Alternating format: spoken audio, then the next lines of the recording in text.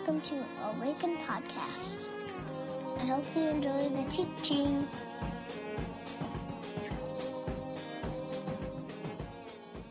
If you have your Bible, why don't you turn there? And I want to read a portion of the book of Ruth, one of the most beautiful stories in the Scriptures, I think. We'll just read the first part of it that will kind of open the scene, and then I'll fill in some of the blanks, and then we'll jump in here. So this is Ruth chapter 1. It says this: In the days when the judges ruled, so if you remember, we just studied Judges, that's kind of where we are, there was a famine in the land. So a man from Bethlehem in Judah, together with his wife and 2 sons, went to live for a while in the country of Moab. The man's name was Elimelech, his wife's name was Naomi, and the names of his 2 sons were Mahlon and Chilion. They were Ephrathites from Bethlehem, from Judah.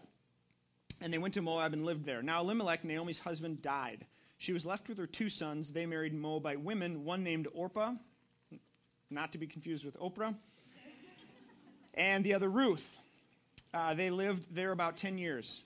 Isn't her actual company named Orpah, though? Harpo.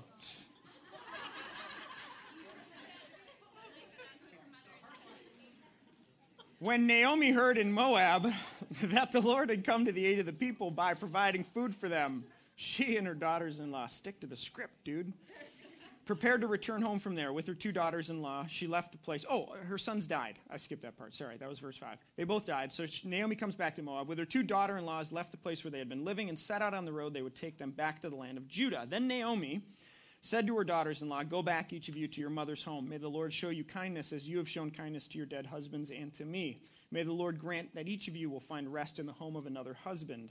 Then she kissed them goodbye, and they wept aloud and said to her, "We will go back to you with your people." But Naomi said, "Return home, my daughters. Why would you come with me? Am I going to have any more sons? Who could become your husbands? Return home, my daughters. I am too old to have another husband. Even if there was still hope for me, even if I had a husband tonight and then gave birth to sons, would you wait until they grew up? Would you remain until unmarried for them? No, my daughters, it is more bitter for me than for you, thank you, because the Lord's hand has turned against me." At this they wept aloud, and then Orpah kissed her mother-in-law goodbye, but Ruth clung to her. "Look," said Naomi, "your sister-in-law is going back to your people and her gods. Go back with her." But Ruth replied, "Don't urge me to leave you or turn back from you. Where you go, I will go. Where you stay, I will stay. Your people will be with my people, and your God, my God. Where you will die, I will die, and there I will be buried." Pray with me if you would. God, as we open your scriptures this morning, I ask that your Spirit would reveal who you are to us. And as we maybe look at a side of this story in the book of Ruth and really you that is often overlooked, I pray, God, that you would open up our eyes, that you would allow us to see you for who you are in all of your beauty. God, that you are everything that we need. Everything is in you. And so I pray, God, that would be available to us today and that we would have eyes to see it. And all God's people said, amen. So here's just a summary of the rest of the book of Ruth, right? Naomi, her husband, he dies. Her sons die. You have these 2 daughter-in-laws. She asks them to go back to their land. They're Moabites. They're foreigners. She's going back to Israel, and she says, "Go back because you have no future with me. You have no hope." She's a bitter old woman, according to the scriptures, who has like no hope of providing for herself. If you don't know anything about this culture and context, that was kind of the way a woman was secure, was by way of who she was married to and the fact that this person could provide the very basic needs for her in that context and culture. So she's got no hope. She says, "Go back to your land and find a husband that you can marry, and you'll be fine there." Orpah goes, Ruth stays. They get back to Israel, back to Judah, and she goes to a field, a field of the name of a guy named Boaz. Boaz sort of takes kindly to her, and she gleans behind the workers, which is to say that there are workers in the field who take all of the crops and the grain and whatnot, and then Ruth comes behind them and picks up what's left over. Boaz sees her and takes kindly to her, makes sure that she has provisions and things, and eventually becomes what's called a redeemer to Ruth. And we'll get into some of the details of that. But he marries Ruth, provides a son, and long story short, at the end of the book, we find Naomi, who was this hopeless, bitter woman, holding the grandchild of the greatest king of Israel, David. So it's this unbelievable story with all kinds of different things. Now, if one were to teach this, you could focus on a lot of different things. The idea of redemption and a redeemer, which we'll touch on a little bit. The idea of Levirate marriage is certainly playing in the background here. If you didn't know, in this time, in the law of Israel, there was something called the Levirate marriage. So if I had a brother and he was married to a gal and he died, it would be my duty as his brother to take her into my family and to hopefully produce a son that would be able to sort of carry on her line. And it was a justice issue, because if a woman in this context has a husband who dies, and they have no way of securing the basic needs that they would have: food, shelter, care. Long time ago. So installed in Israel's life together was this way by which a woman could have life, could have the basic needs that she needed. So Levirate marriage is certainly in the background. The courage of Ruth is unbelievable in this story. The journey of Naomi, this hopeless woman who moves to this place where in the end of the book she's holding this beautiful son who becomes the grandfather of David, the king of Israel. Lots of different things that we could focus on. Here's what I want to do today. I want to basically, we're going to do an overview of Ruth.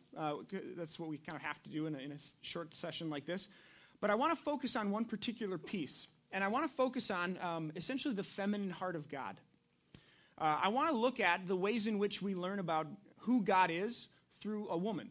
Now, you might be sitting here, and this may be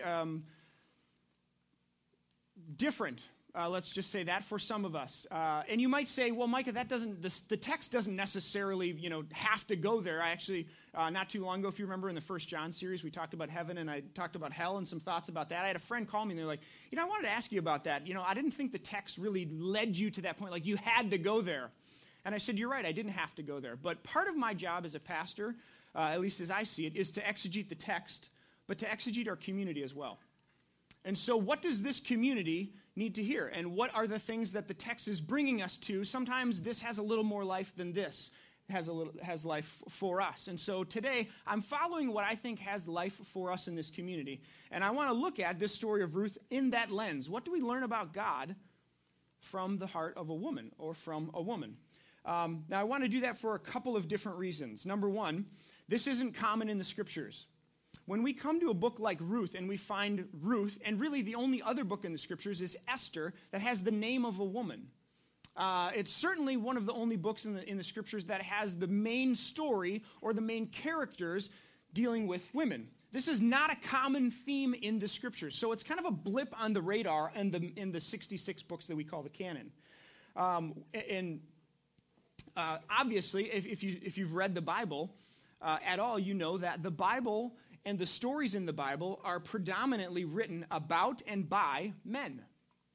It's no secret. If you read it from cover to cover, there are more stories about men and about the characteristics of a man that are connected to God than there are women. God reveals God's self as Father, Son, and Spirit, right? I think there's really good reason for this. And I want to say that it's not because God has male genitalia. When we think about God, often, because of what we read in the scriptures, it's a very male-dominated picture. And that kind of translates to, well, then that must be what God is like. And I think as we read this story and as we kind of unpack Ruth a little bit, I want to do this, and I want to go here today because I think this is really important for us to hear. It's really important for us to understand. From a theological level, if we step back and we say, what is God? We know that God created both male and female, and that both bear the image of God. So God is not more manly than feminine, or not. Do you see what I'm saying? Like, theologically, God is neither male nor female. God is in another category outside of or above gender.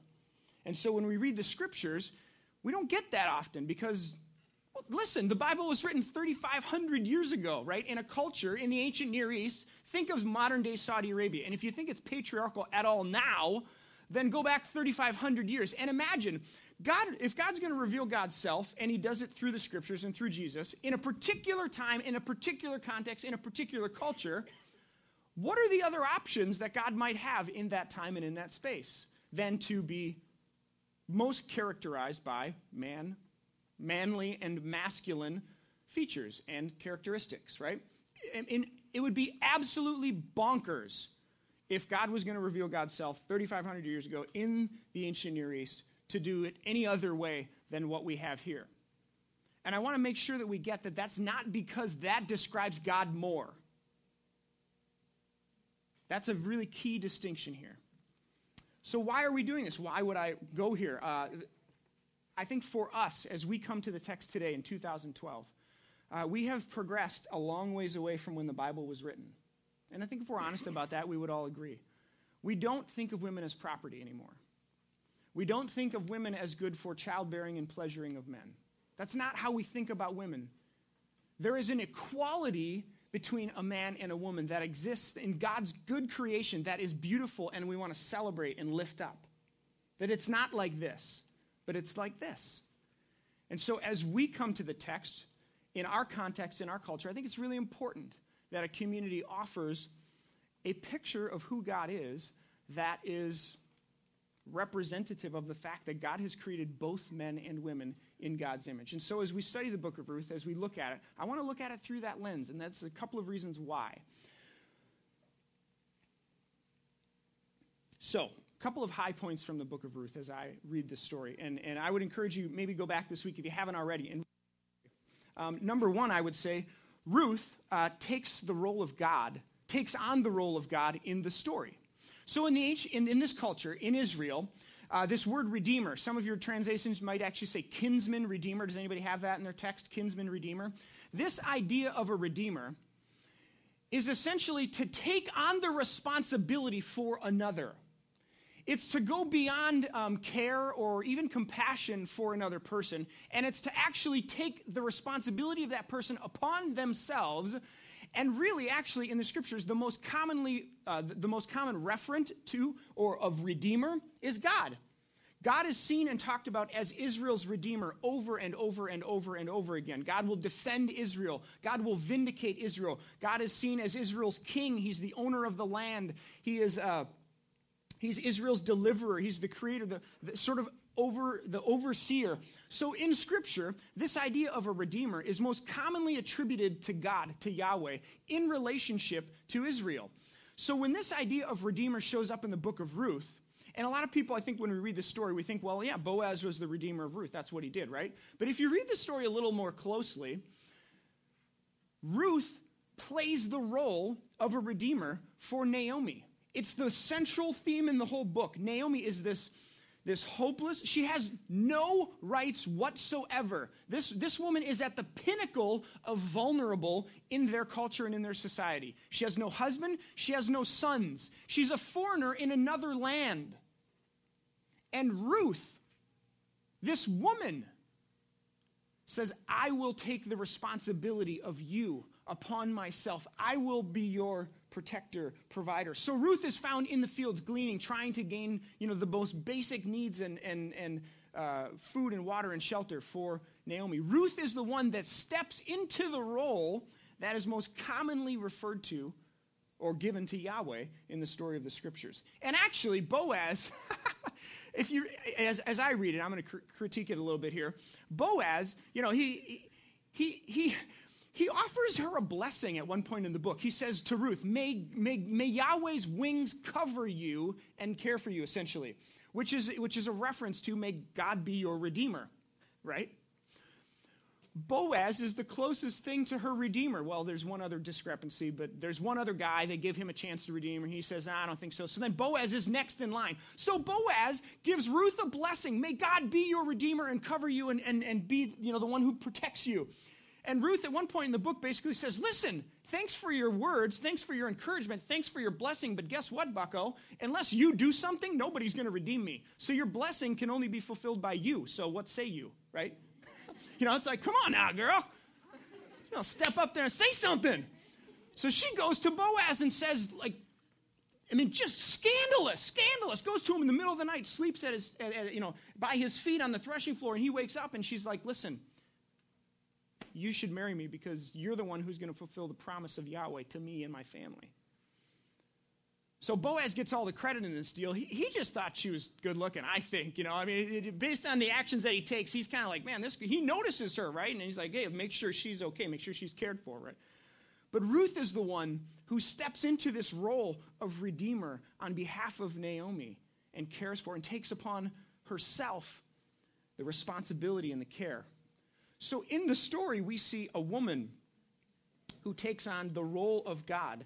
We see Ruth, this foreign, alien woman who's portrayed in this way in the story. I think it's beautiful. The use of love in the book of Ruth is absolutely stunning. There's one part in the book of Ruth, it's the only place in the entirety of the scriptures where love is spoken of between two women, okay? So Ruth loves Naomi, right? This daughter-in-law loves her mother-in-law. We've talked about first usage in the scriptures, right? You guys, if you've been around, you know this. So in Hebrew, the first usage of a word is really, really important. And often when that word is then used later on in scripture, it's actually taking back, it's getting meaning from the first usage of the word. So does anybody this is like 1,000,000 Torah points at this point. The first usage of the word love in the story of the scriptures. Any guesses? Come on, just guess. What? Isaac. Abraham and Isaac, right? Turn to Genesis 22. Back a couple of pages, Genesis chapter 22. Great story, crazy story. Kierkegaard had a real heyday with this one. Fear and Trembling, in case you're wondering, is the name of the book.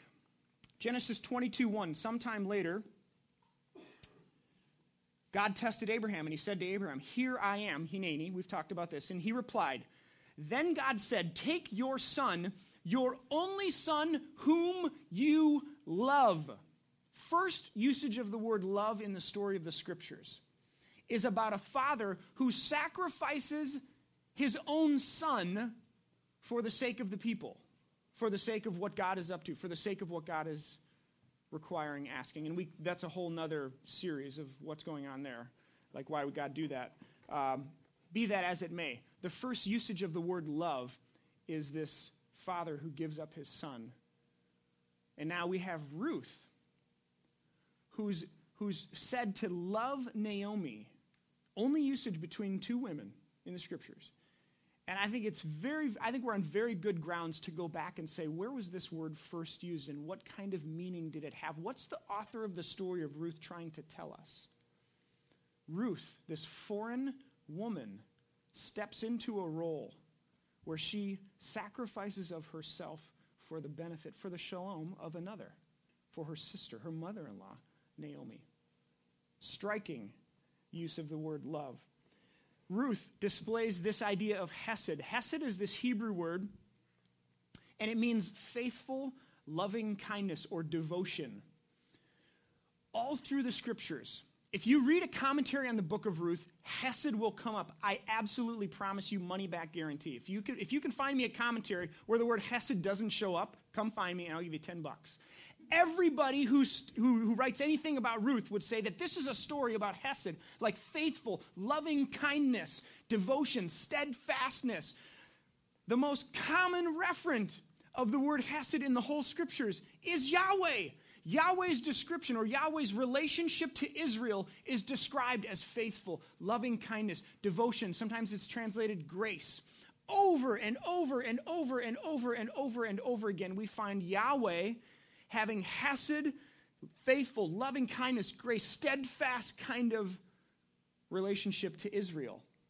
And here in this book, we find Ruth, a woman, a foreigner, an alien. You guys remember in the Old Testament it says, like, don't glean your fields all the way to the edges, but leave it for the who? The alien, the foreigner, and the widow, of which Ruth is all of. Right? You guys, you have to get this. This is so stark. The contrast here is like, bing! It's flashing neon lights here. Ruth, an alien, a foreigner, a widow, the lowest of the low, the most vulnerable, the one who would have been on the out of the edges, the outcast. You see what I'm saying? This person steps into this word that is used to describe Yahweh. And she has hesed kind of love for her mother-in-law, Naomi, who was also on the outside, at the edge, the most vulnerable. I mean, it's brilliant. It's brilliant. And so we begin to see God Yahweh and Ruth in this story. And Ruth becomes a picture by which we see and understand and recognize and hear the heart, the voice, the love of Yahweh through this woman, this foreigner, this alien, this mother-in-law, this sister. This is who we see God through in this story. Last, I would say, well, listen, I mean, how many of us have to look too far? If we think about love and steadfast kind of hesed kind of love, as I was thinking about this morning, I thought, where have I seen that in my life? I'll give you two people. They're both sitting right over here. My mom and my wife. I remember when I was a kid, the five of us, my brothers, we all played hockey. And hockey's wicked expensive, if you didn't know this. When there's five of you all wanting to play, the bill racks up pretty quickly. So our area hockey league, you know, they had the names on the backs of their jerseys. Have you seen those little kiddos? You know, and then sometimes they have the sponsors on the back. Every single team, from the in-house mite teams, of which there are many, to A bantams. I'm talking at least 2 teams per category. So upwards of 15 teams, each with 20, 25, 30 kids on it. All who need their name tags sewn on the back of their jerseys. Coaches used to drop trash bags full of jerseys at my house. And my brothers and I would pin the names of these kids on the backs of their jerseys, and my mom would sit at the kitchen table and sew the names of every single kid in my area hockey league so that we could play hockey. Just hesed, steadfast, faithful, long-suffering patience. And I learned what God was like in some ways because of that. I watch my wife as she loves our kids and loves me. Heck, I'm a mess. You all know that. And I see this steadfast strength and faithfulness. And I think this is what we see in Ruth that's so beautiful. Ruth, the woman, the daughter-in-law, the mother, shows us what God is like. Because sometimes we need a mom to show us what God is like. I don't know if you've ever read The Shack. I don't read a lot of fiction, truth be told, but I did read The Shack. And I was just mystified by people who would put it on a burn the book kind of list because of the way in which God was portrayed in this book. If you don't know, this guy goes to this shack and God shows up in Trinitarian form, Father, Son, and Spirit at different points in the book. And this is a guy who had a horrible, horrible past, had all kinds of things that related to his dad, to where if God showed up as a father, game, set, match, not good, right? So in the book, God shows up as this big, robust African-American woman. And it's yeah, of course God shows up that way. And just embraces this guy. And then later on in the book, he gets to the point where actually God shows up as a father. And it's beautiful. But sometimes we need God to show up in a way that is meaningful and is connected to who we are in our story. If you know me at all, and I'll peel back my ribs here and let you stand inside my chest, to quote a line from a song that we sing. For me, God as Father is really, really, really hard. It's really difficult. So when we talk about God as Father, and when I read about God as Father, it's really hard for me because certainly 100% connected to my story and my journey and my relationship with my dad. Much of which God has healed and is still in the process of healing, and I love my dad. That's not what I'm trying to do here. But for me, God as Father is a really, really hard metaphor and picture for me to relate to and connect to. But for whatever reason, God as this mother who just like takes me in, has been so powerful and so meaningful. And so as we came to this story of Ruth, I felt like we had an opportunity to say, and I recognize that like all kinds of people walk through the doors here on Sunday mornings. And for some of you, you've had strong, faithful fathers who have loved you well. And I celebrate that. And that's beautiful because we get to see in some ways as kids, like they, who images God to you? Mom and dad. Who these people, men and women. And when we have unfortunate circumstances that happen connected, that taints how we understand. Remember, to the degree that we can picture and behold something in our mind is the degree to which we can be transformed by the truth of that reality. Paul says we behold God, we see in our mind. So for me, the first time I heard this poem that you're about to hear was like a watershed kind of moment in my life.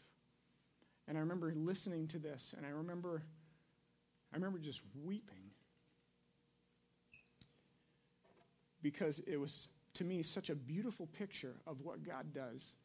And so I'm gonna ask that this morning, wherever you're coming from, that you at least open yourself up to the possibility of hearing and experiencing God in this way.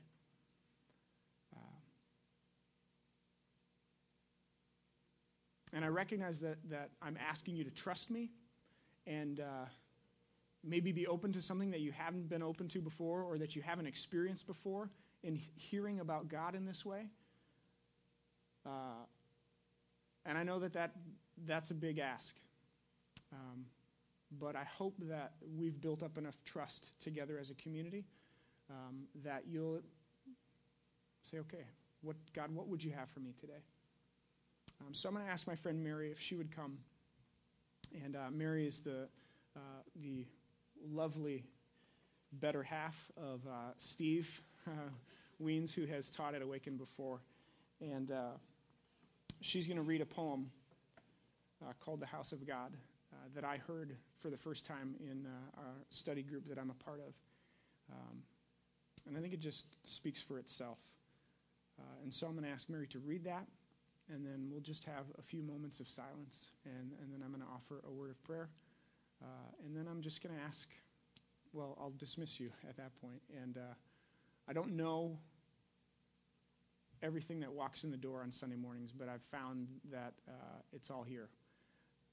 And so whatever this is doing in your heart and what God is doing, I just trust that the Spirit's at work. So my friend Mary.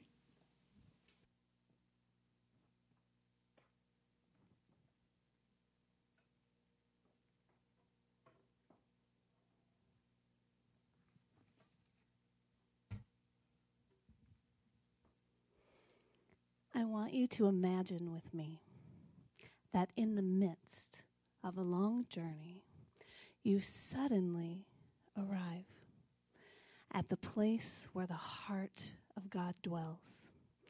And God, like a mother, but the kind of mother God would be, meets you at the door with a look of unabashed welcome and draws you in.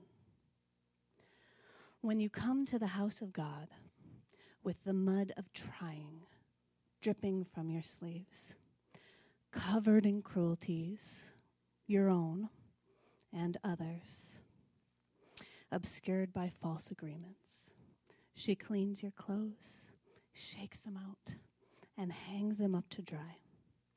And you, she washes, like water lapping on a rock, saying, "Let me get that off of you." And there you are. And now do you remember? So let us run to the house of God. When you come wounded to the house of God, she builds a circle around you. She stands guard and houses your pain. She holds your weeping head in her lap and whispers, "I know. Gently, methodically, she tends each hurt, saying, all is well. You will be well. At all times, I am working to make all things well. So let us run to the house of God. When you come undone in the house of God, she gathers you up. She brings back all your scattered parts. She breathes vitality back into you, saying, here is your body. Here again are your hands, are your feet, is your mouth. Here is your mind. Here is your spirit. Here I am. Here you are. So let us run to the house of God. When you are hungry in the house of God, she sets out to nourish you entirely. She satisfies and delights your whole being. She heartens you with substance, saying, take your time. I have all you need, and it is free. Free. Free. So let us run to the house of God. When you are naked in the house of God, when you stand exposed by the limits of being human, what you can't make happen, what you can't stop from happening, what you can't know, she covers you. She sees you and she clothes you, saying, here is safety, here is grace. I know how you are made, and I call you good, good, good. So let us run to the house of God. And when the time is right in the house of God, she does a dance. She opens wide the doors. She presents you to the world, saying, here is my beloved, with whom I am pleased, so very pleased.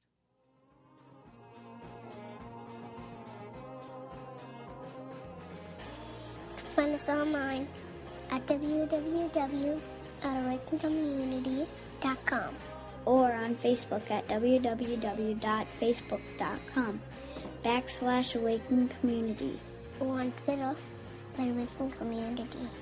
See you next time.